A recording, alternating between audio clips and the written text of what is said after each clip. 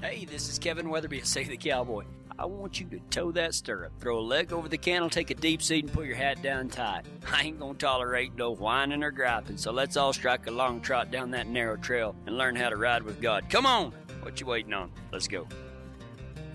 Some of you know, and some of you can relate, but I'm a pretty avid football fan, and this time of year is pretty exciting because it's the eternal hope, right? Even though we had a crummy season last year with the Broncos, it's got a new crew this year, and you got the hope. And so I've been watching the preseason games and things like that, and you hear a lot of the commentary on these football players, and they a lot of them hate the preseason. They hate training camp. They hate preseason games. They do everything they can do to get out of those.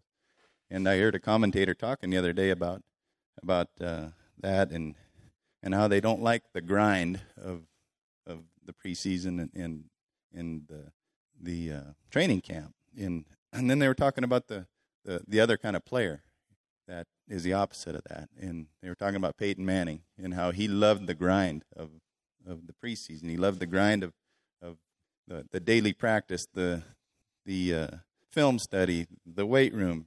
He lived for it. He just embraced that. And they said that's the one common denominator of all the great players. All the players that are in the Hall of Fame loved the grind of their job, the daily, getting up, going to work, doing all those things that aren't comfortable, aren't fun, but they realized that the only way to be great was to embrace that, to enjoy the grind of the daily struggles.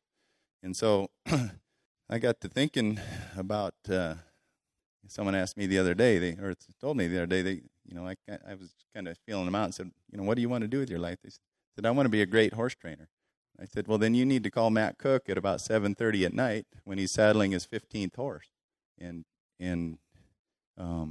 see how that is, because that's a guy that's on his way to greatness because he enjoys the grind. He likes riding 15 horses every day, and I remember a couple of years ago, I was down in California at a roping, pro-am roping, and so there was a lot of the best ranch ropers, big loop ropers in the world were there. And I remember the first night I got there, I couldn't sleep, and I don't sleep very well on the ground. And so I got up, and it was early, and I got up and just started wandering around, and I go out, and under the yard light, there's Joe Walters throwing loops at a roping dummy, and he's one of the best ropers I've ever seen. And he's out there early in the morning, grinding, throwing loops at a dummy, and he doesn't have to do that. He's already achieved success, but he wants to be great, and so he enjoys the grind. He enjoys throwing his 100 loops every morning before he starts his day.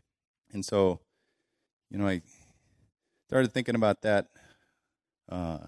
As far as our Christian life, is our goal to be great man of God, great women of God, and if that's our goal, then we have to be grinders for God, and I don't mean that in a bad way. It doesn't mean like, oh, Christianity is such a grind, but it is. It's like in Cowboy, and the 5% of the time is the glamour, and 95% it's suffering and agony, right?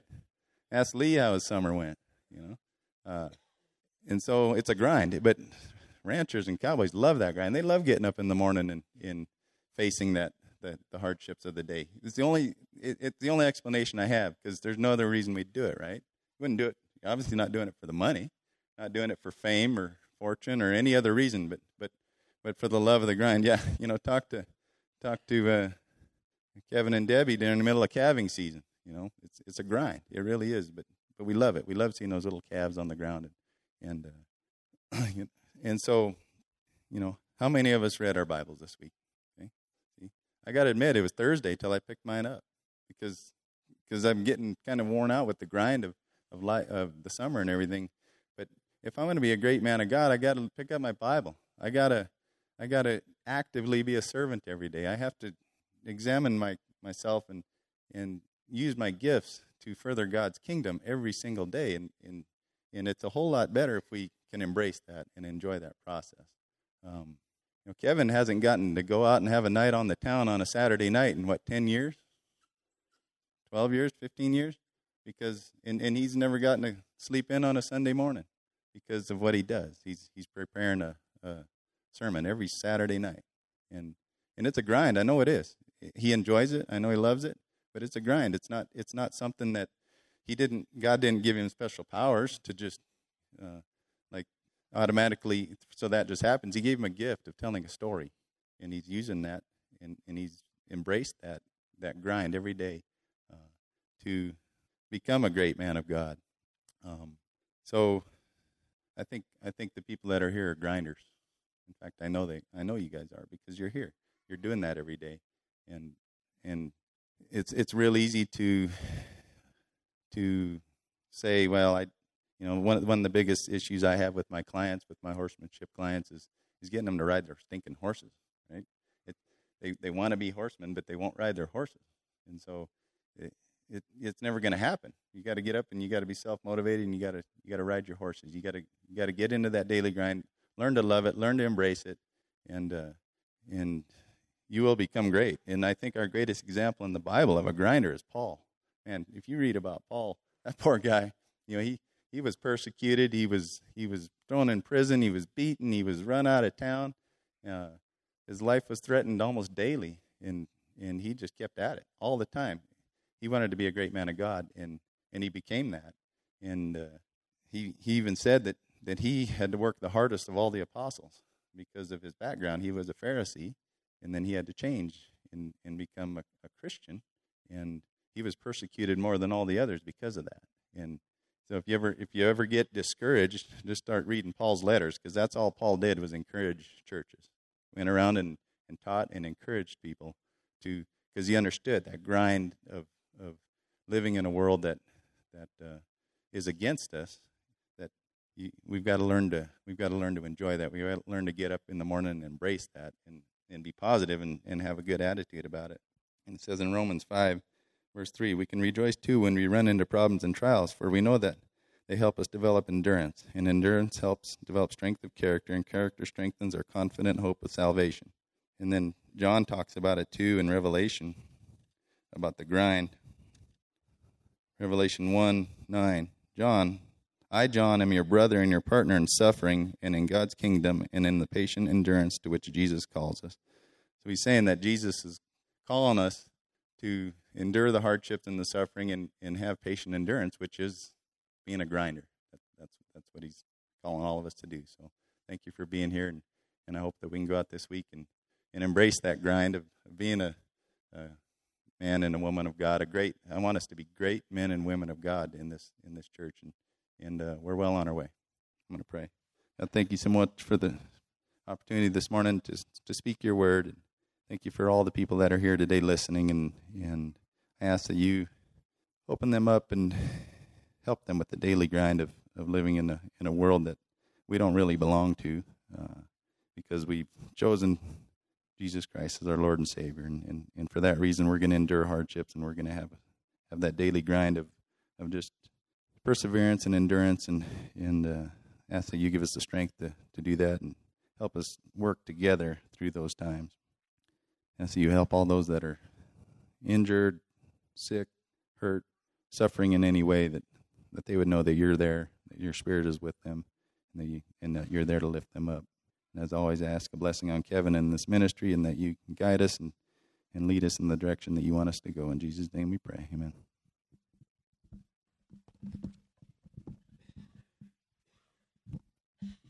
I came up with about 9 sermons while you were talking, Ty. I came up with like 9 sermons while you were talking. So I'm just going to I'm not going to grind on Saturday anymore. I'm just going to wait for you to talk, and then I'm just going to expound on it.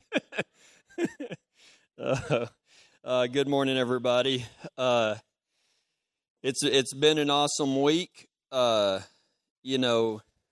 For the first time, except for Monday, which is usually my day off, and I actually called Robert Monday morning about 7 o'clock. Like, were we gathering bulls today? He's like, no, it's tomorrow. So I had my horse caught and saddled and everything. But this week I've been, except for Monday, and that was just because I had my days mixed up. I was horseback every single week, and Ty, what I got out of that is, there's all these things that can get in the way. all the time. And I'll be honest with you, and I think I'll talk about it one time soon. Man, I got so much to do with this ministry that I think, I ain't got time to do that. I ain't got time to do that. And the last thing I wanted to do was saddle up and hook the trailer up and go ride all day, try to get done before the storms came in. And anyway, but I felt better this week than I have in months. And it is that daily grind that Ty talked about of I think reading our Bibles and praying and getting up on Sunday mornings. I know a lot of people, they tell me, I was too tired from this week to get up and go fellowship with other cowboys and cowgirls. But I also hear later on that they say, man, afterwards I wish I'd have gone. And so, it seems like the grind makes us more tired, but actually doing what we know we should do and working through the grind is actually what strengthens us, and that's what separates us, the saved from the lost, is finding that joy, and even when you don't want to do it, of doing what you're supposed to do. So welcome to Save the Cowboy. I think most everybody has been here before, but if not, this is a sick pen for sinners, not a show ring for saints. Another thing about Save the Cowboy that differentiates us, that does not make us better, okay? We are in not competition with other religious organizations, Christian religious organizations around here or anywhere else. But what makes us different is we're not a church, okay? We are the church. We're not going to ask you to join a membership or anything like that. We want to help you develop a personal relationship with God. And if you'll listen today, we'll give you some tools and ideas on how to do just that. If you've got your Bibles, turn with me to the book of Hebrews, okay? Hebrews, and that's not about coffee, all right? It's not about coffee. It's a book of the Bible. It's kind of near the end. I wasn't raised as a horseman, okay? I'm from Texas. That unfortunately, whenever I was younger, it was, and I don't want to say the old school ways because, I think that there's a lot of things that are really good about those old ways. I even did a 4 or 5 part series on the old cowboy ways. But the way I was kind of in the beginning taught to ride a horse, taught to break a horse or start a colt, was you go out there and you halter break it by any means necessary, and you kind of get it a little bit tired, and then you throw a saddle on, let him buck it off a few times, and let him get a little more tired, and then you cinch it up, and you put a blindfold on him if you have to, and you step up on him, and you ride him till he quits bucking, and then you open the gate, and off you go on a wild goose chase. And I had the opportunity. I got a new colt in, and I was I knew of a guy that kind of did this, Ray Hunt, Tom Dorrance type of different way of starting a colt. And they offered to give me a free lesson. And I was like, well, you had me at free, right? So I drove to San Angelo, Texas, and I loaded up this colt. And when I say loaded up this colt, it was basically, open up the kind of like you load cattle, right? You back up to the load and chute, and you just spook it in till it runs in, and shut the gate. And I drove to San Angelo, and I got in there, and I'd had a halter on her a few times, but it was nothing pretty and nothing horseman. And so whenever I got in the pen, I put her in the pen, and I said, well, show me. And he said, get in there. I was like, well, I don't know what to do. And he said, I'm going to tell you what to do. And this horse would stand as far away from you as she could. If you were on the north side of the pen, she was on the south side. If you were on, kind of like that biblical, as far as the east is from the west, then she could get to me. And he started kind of teaching me. He said, we're going to teach this horse how to lead, but we're not going to use anything on her. I was like, yeah, okay, you don't know this horse, right? And so anyway, I went in there, and he had me just get her feet moving around this round pen. Just get this horse's feet moving, and she started going on. And what he told me is, he said, I want you to watch her ears. Where her ears are is what she's paying attention to. And she would kind of, flick her ears at me every once in a while. But what she was doing is she had her head most of the time over that round pen looking at other things. And he said, when she stops paying attention to you, then you get in front of her, and hopefully the goal is to make her turn towards you, and you send her the other way. And you just get her going, and horses' lungs are this big, and it takes a little while for them to get tired. And he said, as long as she's not paying attention to you, you keep her feet moving. But if she ever starts really paying attention, she'll kind of look to the inside, and both those ears will be pointed at you because you can tell where a horse is watching. He said, as soon as her attention gets on you, you just stop everything and let her come to a stop. And so, I did that, and she came to a stop, and she was kind of looking at me because I'd been jipping her around with a flag, or I don't know what I had. Might have just been with my hands and everything. And so he said, just be still. And so I was just perfectly still. And she was looking at me. And then here in a second, she started looking. He goes, get her moving. And so, boy, here we go again. Here we go again. Here we go again. And we just repeated this process back and forth around the round pen. And every time she started paying attention to me, I stopped. And before long, man, she kept both ears and eyes on me. And he said, okay, now stop her and step. She was going around to the right or something. And he said, okay, now stop. And she stopped, and she kind of turned towards me. And he said, now draw her your way. Try to get her to face you completely. And I was like, well, how do I do that? And I said, you kick dirt at her, holler, scream, whatever you have to. She'd look at me like a barrel horse, right? And I kept moving towards the back end so that she would come around. And this took a little while. And every time she took her attention off me, circles again, circles again, circles again. Back the other way, circles again, circles again. And then whenever I would step in front of her to stop her, boy, she'd just turn right around and face me. And he goes, okay, now walk towards her. He said, you walk towards her, and your goal is to walk up and touch her on the nose. But she has to have all of her attention to you. And I said, well, what's this going to do? And he said, we're teaching her to lead. Okay.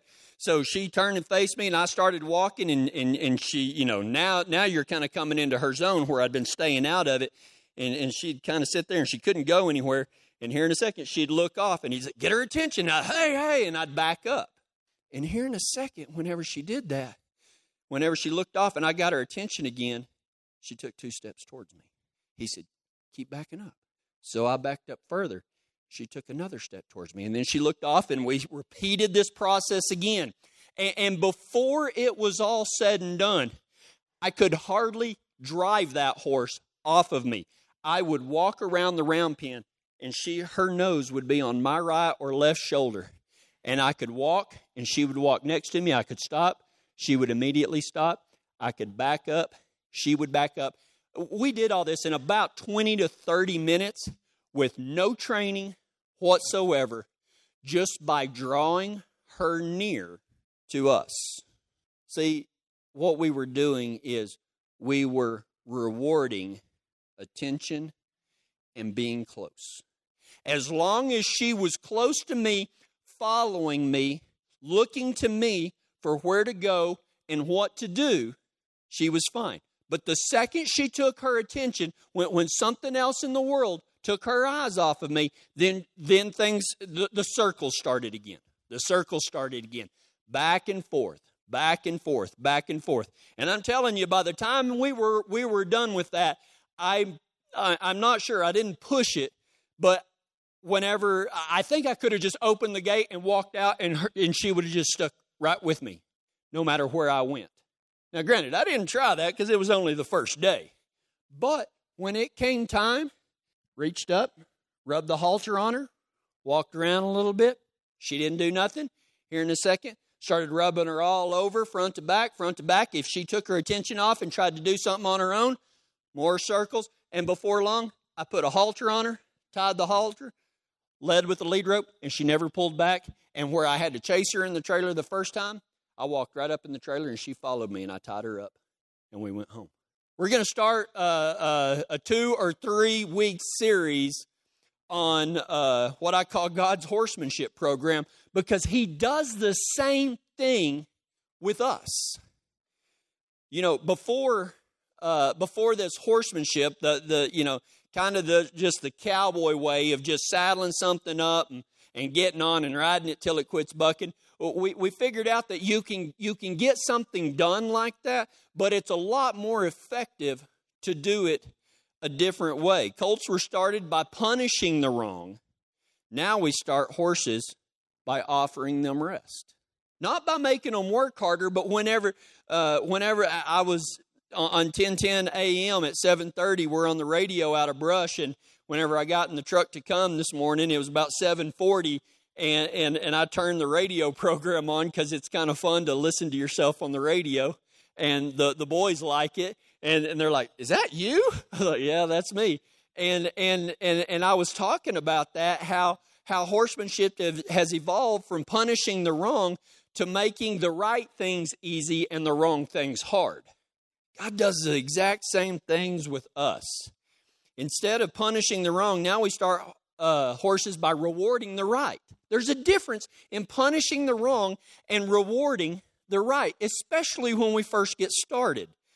See, what we're trying to do when we start horses in this manner is to instill confidence in them that the safest place for them is right next to us. We offer them hope in that if you stick with me and pay attention to me, it's going to be 10 times easier than the alternative. And we draw them in with rest and reward. And God does the same thing with us. Maybe you're new to Christianity, but these things don't work with just colts. I mean, I've taken some horses in that people were having a problem with, a.k.a. spoiled.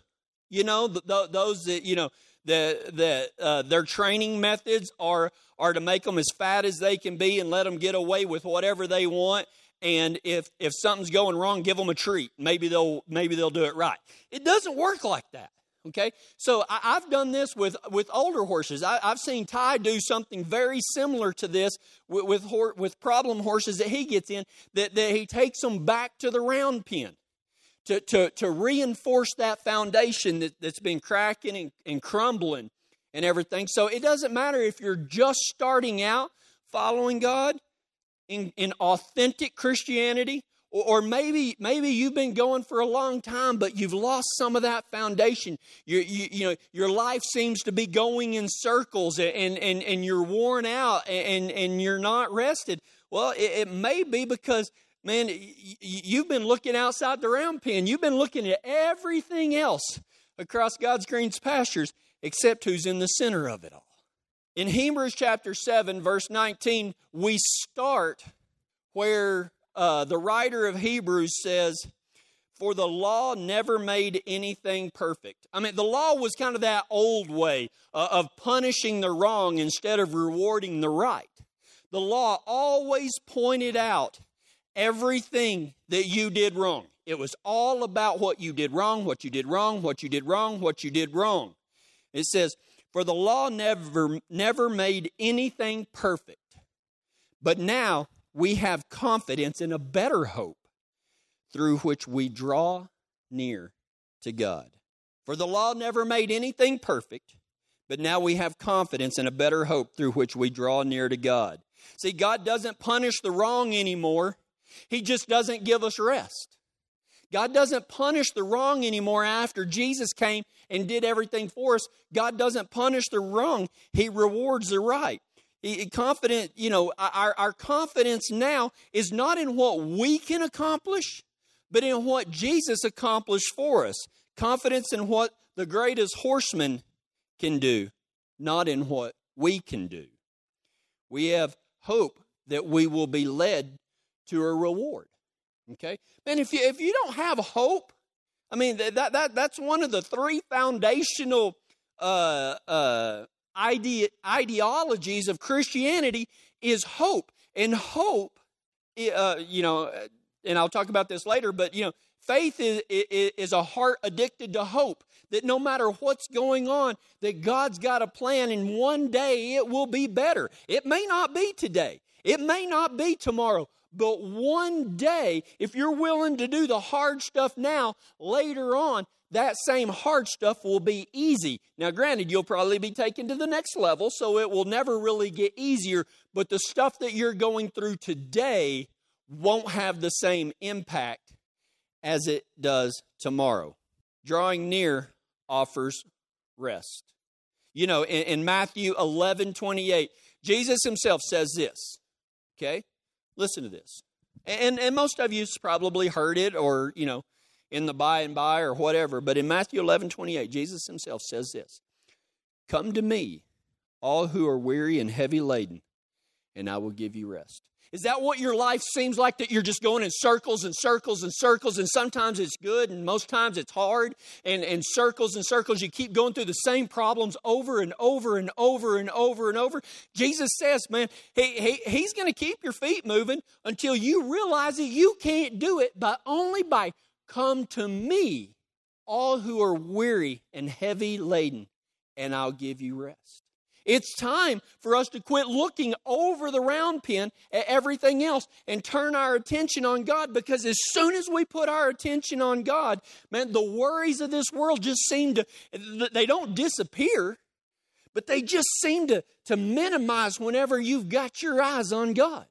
And here in a second, man, he starts kind of coming near to us, and we start going near to him. And then all of a sudden, he's taking us places, and we're right there on his shoulder, paying attention to him, not worried about why he's doing something or what he's doing, but knowing that as long as we stay right next to him, everything's going to be all right. Everything's going to be all right. So how do we do that? How do we draw near to God? How does he draw us to him? Now, a lot of us are renegades, man. We just don't seem to learn, man. We'd rather just work ourselves to death, running back and forth around the round pen, tail cocked at about, 10 o'clock in the morning, prancing around, sweating our butts off and everything. And God, I'm sure, is standing in the middle of the round pen going, man, if you would just come over here, you can take a break.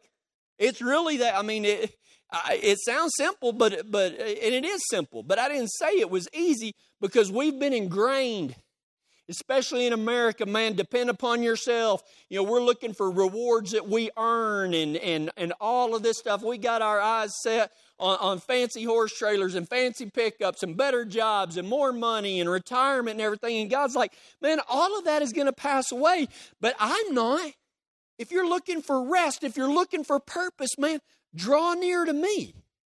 And in Hebrews chapter 10, if you flip over, you're in 7, so if you just turn over a few pages, it should be easy to find. Hebrews chapter 10, verse 22 says this, let us draw near to God with a sincere heart and with the full assurance that faith brings, having our hearts sprinkled to cleanse us from guilty conscience and having our bodies washed with pure water. 4 steps to drawing near to God. Number 1, a sincere heart. Look, man, I don't know how else to say this, but when it says a sincere heart, you got to want to be with him, all right? Because you know what? Religion is basically one of those deals where you try to do something to get the reward without going to God.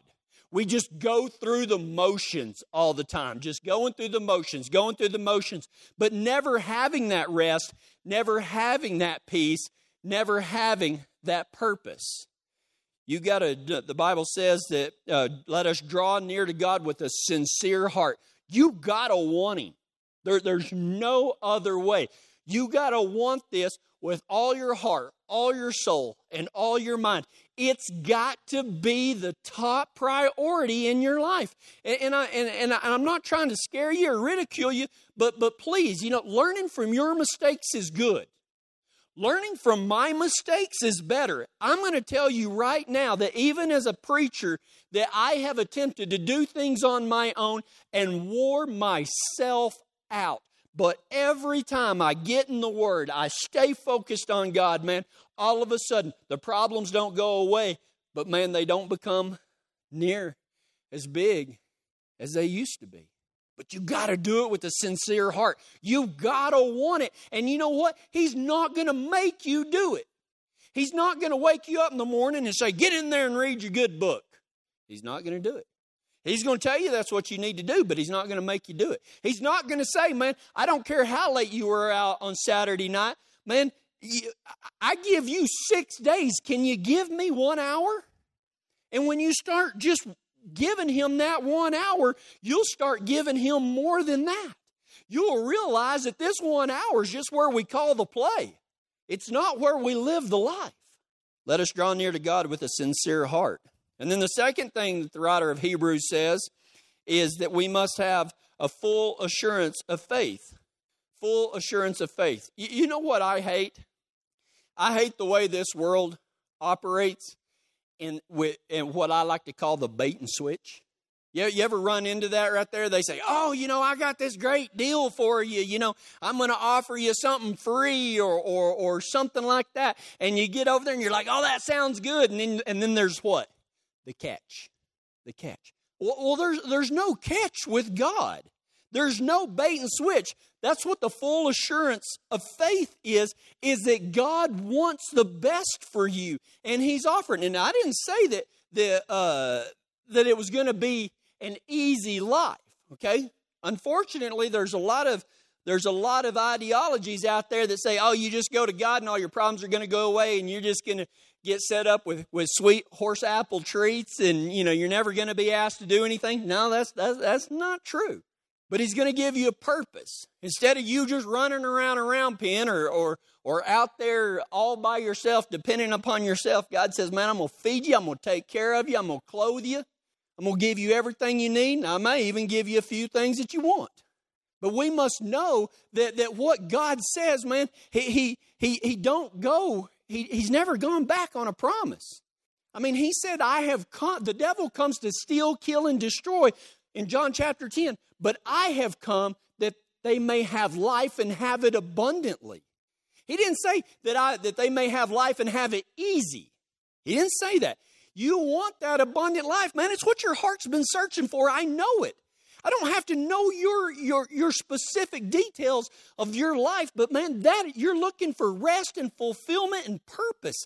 And God is standing in the middle of the round pen going, I've got it for you, but you got to come over here, cowboy. I've got it, cowgirl. It ain't out there.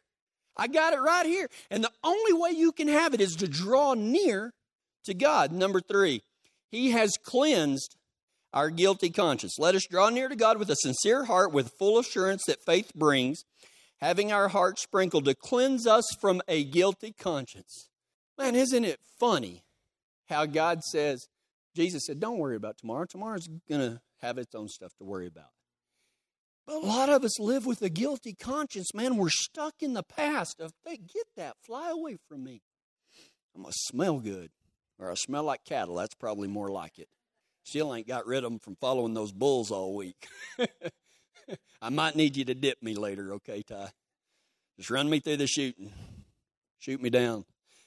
But you know what? You don't have to have a guilty conscience. You know why? Because God ain't mad at you. God ain't mad at you. Later on in Hebrews, it says that I will remember their sins no more. God ain't mad at you.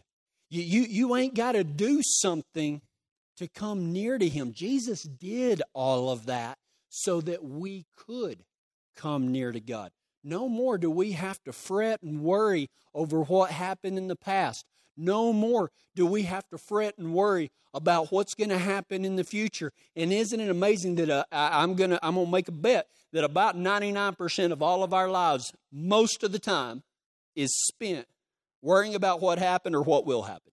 And not any of us have the strength on a day-to-day basis without a lot of practice of just saying, you know what, God loves me just for who I am. That doesn't mean that you can keep continuing that life that you used to lead.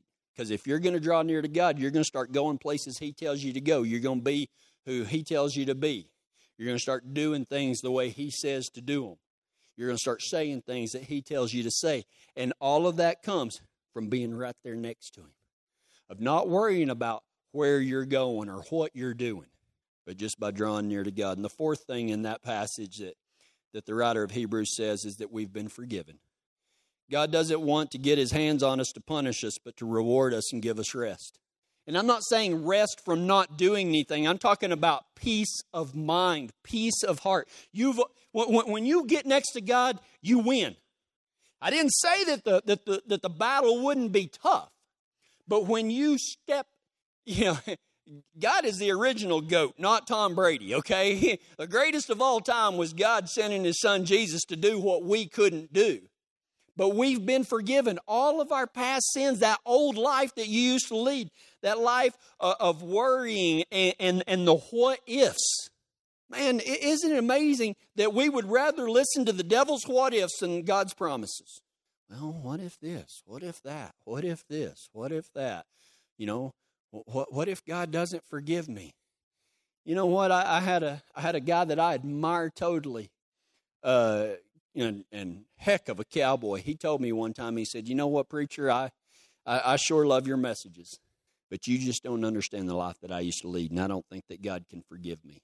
And I told him, I said, "I want you to close your eyes for just a second, cowboy." He said, "No." I said, I'm not going to sucker punch you, nothing like that. Close your eyes. He closed his eyes, and I said, "I want you to picture Jesus up on that cross, nailed to it, beaten beyond recognition, naked, shame, King of the Jews." This is what we do, the King of the Jews. This is the power that we have. I said, "You got him pictured?" He said, "Yeah." And I said, "Now walk up to that cross." He said, "All right." So he pictured himself walking up to that cross. I said, "Now look up at him." I said, "Can you see him?" He said, "Yeah." I said, "Now tell him that wasn't enough. Tell him that wasn't enough, because that's what you're saying. Jesus, I know you was beaten. I know you lived a perfect life. I know you died for my sins, but what you went through wasn't enough." He said, "I can't do that." And I said, "Then accept the forgiveness." Tears started running down that tough cowboy's face. Have you accepted the forgiveness that Jesus offers you? Aren't you looking for that rest and that peace? The only way to find it is to draw near to God. Well, why does it feel like we're always going in circles? Because, I know that's how you felt. Maybe not right now, but at some point in time or another. Man, it kind of gets better, and then it gets worse. It gets better, and it gets worse. And it gets better, and it gets worse. And it's the same old things time after time after time, and we know when we're doing it. We know when we're doing it. Why does it feel like you're going in circles? Because you probably are. In James chapter 4, verse 8, James says, "Draw near to God, and He will draw near to you." Draw near to God and draw near to you. God is not going to draw you to Him, and then when your focus is on Him and only Him, He's not going to shoo you away and say, "Get away from me." The only person He's going to say, "Get away from me," is those that never paid attention to Him, never did anything He wanted. He actually says in His good book, He says, on that day, those that did not come near to me are going to try to come to me, and I'm going to say, "Get away from me, for I knew you not." Man, you got two choices in your life. You got two choices. You can draw near to God, and on that day, whenever your heart stops beating, and you stand in front of the big man, you're going to be judged on one thing. Were you close to God? Did you have a personal relationship with Him? And if you did, you have the full assurance and faith. You have the hope that God's going to look at you and call you by name and say, "Get on in here. I got a place made for you. I got you a spot picked out right over here. Most beautiful spot you ever had in your life." But if you don't know God, man, when you finally realize that there is a God and you've wasted your life, you're going to run up to Him and go, "Oh, God, I'm glad I'm here. I finally got close to you." And He goes, "Who are you?" You're going to hear one of those two things. And I'm not trying to do a hellfire and brimstone. I'm just giving you the facts. On that day, God's either going to say, "Well done, my good and faithful servant. Come on in here." Or He's going to say, "Get away from me, for I knew you not." And on that day, it'll be too late for either one. Well, not for either one, but you can't say, "Well, I didn't know. Nobody ever told me." I'm telling you today, draw near to God and He will draw near to you. Cleanse your hands, you sinners. Every single one of us need God. And the sad thing is that the better things are in our life, the further away from God we get.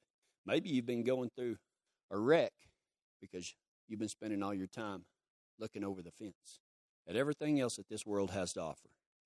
Draw near to God and He will draw near to you. Cleanse your hands, you sinners, and purify your hearts. There's only one way to purify your heart, and that's to come to Jesus for forgiveness. And then He calls us one thing. Isn't it fun whenever the Bible calls us names? He calls us double-minded. Jesus said no man can have two masters. He will love one and hate the other. You can talk about, yeah, I'm a Christian, I know God, but are you right up there next to him? Because if you're just running in the round pen in circles, looking over the fence, you're not with God. You're on your own. He's just standing in the middle. James calls us double-minded. We want one foot in the world and one foot in heaven. And Jesus says it can't be done, man. If you got a foot in the world, your foot ain't in heaven no matter what you think. You double-minded. You can't have one eye on the world outside the round pen and one eye on God. The Bible calls that double-minded. God is going to keep our feet moving and keep us moving in a circle because our attention is on the world instead of on Him. Religion will have you going in circles while longing for the world and its ways. And you know what? I see it all the time, and it literally burdens me, and it hurts my heart. Not just whenever I do this, but when I see y'all do this also, is that, man, you're doing Christian things or trying to make people think you're doing Christian things, but nothing's changed. And religion will tell you, man, as long as you read your Bible every once in a while, you go to church every once in a while, and you say you believe in God, you're good. Sorry. I know college scholars that teach the Bible as a book, not as God's Word. I've known people that could quote Scripture that didn't believe a word it said. Okay? Religion will do that to you. The devil will convince you that you can live your life however you want it and still get into heaven. You can't. The only way is to draw near to God. It's the only way to have peace. It's the only way to have purpose. And I'm telling you what, we all idealize the Mustang, running wild and free and doing whatever we want to do. Man, you ever been up close to one of those mangy things? Man, they're outlaws. I mean, their teeth are all rotten, and their life expectancy isn't very long. What God wants to do is He wants to take you from being a Mustang to a finished cow horse. He wants to give you purpose. He wants to feed you. He wants to clothe you. He wants to give you rest, and He wants to give you purpose. And sometimes that purpose is not going to be easy, but once it's done, you have that peace of mind. You have rest for your soul. God doesn't want, listen to this, okay? If you've just been thinking about the game, watching the Cowboys play tonight, and, all of that stuff, just let me have your attention. Let me stomp. I want both ears forward. Listen, just for a second. I know you got the attention span of a goldfish, okay? Let me tap on the glass for just a second. God doesn't want you to do things for Him. That's religion. Religion is doing things for God. Authentic Christianity is doing things with God. Night and day difference. God doesn't want you to do things for Him. He wants you to do things with Him. God doesn't want you to do things for Him. He wants you to do things with Him. I've seen, and my dogs have been guilty of it. They want a purpose, and I let them out to run around and play and everything, and before I know it, they're out chasing the cows out in the pasture because they think that's what they're supposed to do. Well, that is what they're supposed to do when I tell them to do that and in the way I tell them to do it. But a lot of Christians these days, or, Christians with a lowercase c, man, they're just out there scattering cattle, chasing horses, and thinking, oh, look at me wag my tail. I'm doing something for God. You're not getting nothing accomplished. And then you wonder why you're getting scolded. God doesn't want you to do something for Him. He wants you to do something with Him. Only by drawing near to God will you find rest and purpose. I've learned a lot about my Christian life from Fiona. Fiona will give me everything she has, good or bad. For good or bad. I was helping Robert pull bulls this week, and there was this. I was in the middle pasture. Robert was with his dogs in another pasture, and man, I looked for this bull for like 30 minutes because there was two different sets of cows. He wasn't with either one of them, so I started riding this big old gully, and this old bull was hunkered in from the wind in one of these, just kind of a little finger of this draw, and he's just laying down there by himself, chewing his cud. Yeah, I needed that dog. And so, anyway, I get down there and I find him and I start pushing him, and he's like, he gets up and he starts walking. Well, the first thing he wants to do is go back to to the cute ladies, right? That's the first thing he wants to do. But I want him to go somewhere else. And so as that morning, whenever I went and got Fiona, she didn't really want to fulfill her purpose that day. You know, she likes to trot around and stay as far away from me as possible, but she's really good now. Now she'll just go to the other side of the pen and stand there. She won't necessarily come up to me, but I went up to her, haltered her, got her going. And so this bull starts trotting, and he's going the right direction, but he's kind of drifting. You know, he's like, I'm going straight. You know, he was facing straight, but he was kind of veering off, wanting to go back with the ladies and everything. And so I got Fiona, and I'm trotting, and I told her, you know, I kind of gave her the cue of what we were doing. And I was on the left side of this bull, and this bull's trotting to the right. And he starts going faster, so I tell her to go faster, and I'm wanting her to lock onto this bull. And sure enough, man, she gets right up there next to him, and he stops, and she just keeps going. She wasn't paying attention to that bull. She was paying attention to me, but she wasn't paying attention to that bull. So I shut her down, and we had to, guess what? Things got a lot harder. So now we had to circle back around, and I had to get over there next to it and everything, and we start going the right way, and he starts going faster and faster and faster, and she did it again. He stopped, ducked in behind us. Well, now things got a little rougher on her. Instead of expecting her to do it, I made her do it, and I showered her down out in the middle of the pasture. And the third time we did it, I mean, she matched that bull's speed. And I mean, her ears were on me, but her eye was also on that bull. And as he would go, she would match his speed. And if he went to stop, boy, she'd just drop her butt and back up if she had to, roll back. I mean, it took a little while because she knew what she was supposed to do. I was asking her to go to the next level, to pay attention to me, to draw near to me and fulfill her purpose, but to also do what she needed done. And it wasn't easy. And it got a little rank out there in the pasture all by myself. It was me, Fiona, a bull, and God himself. Come back next week and I'll tell you what happened. Let's go to God in prayer. Father, we've been going in circles so long, and we're longing for rest, acceptance, and forgiveness. We're looking for a better way, and a better way isn't something that we come up with. It's you. Help us to get both ears on you and only on you. Jesus is that drink of water that never leaves us wanting more, but he won't stop. He won't stop and make us come to him. He will always offer, but never force us to draw near to him. Let us stop our feet, turn our full attention on him, and draw near for the rest, for the peace, and for the purpose that our soul so much desires. And it's in his name we pray. Have you ever dreamed of being a cowboy? Do you long to ride for the brand? If you're one of those rare individuals, then we at Save the Cowboy have something just for you. We believe that you are capable of more than you ever imagined. We are offering you the chance to ride for the Lord and Save the Cowboy's Long X Ranch. We can show you how to be stronger, go further, and ride harder than you ever thought possible. And you know what? We just happen to have a spot for a cowboy. You ready to saddle up? A Long X Ranch cowboy is a person wanting to take their relationship with God to the next level. Our cowboys strive to live a life worthy of their calling and help Save the Cowboy gather the lost and bring back those that have strayed away. Are you ready to take the outside? If so, go to SaveTheCowboy.com and sign up today. We'll be waiting on you.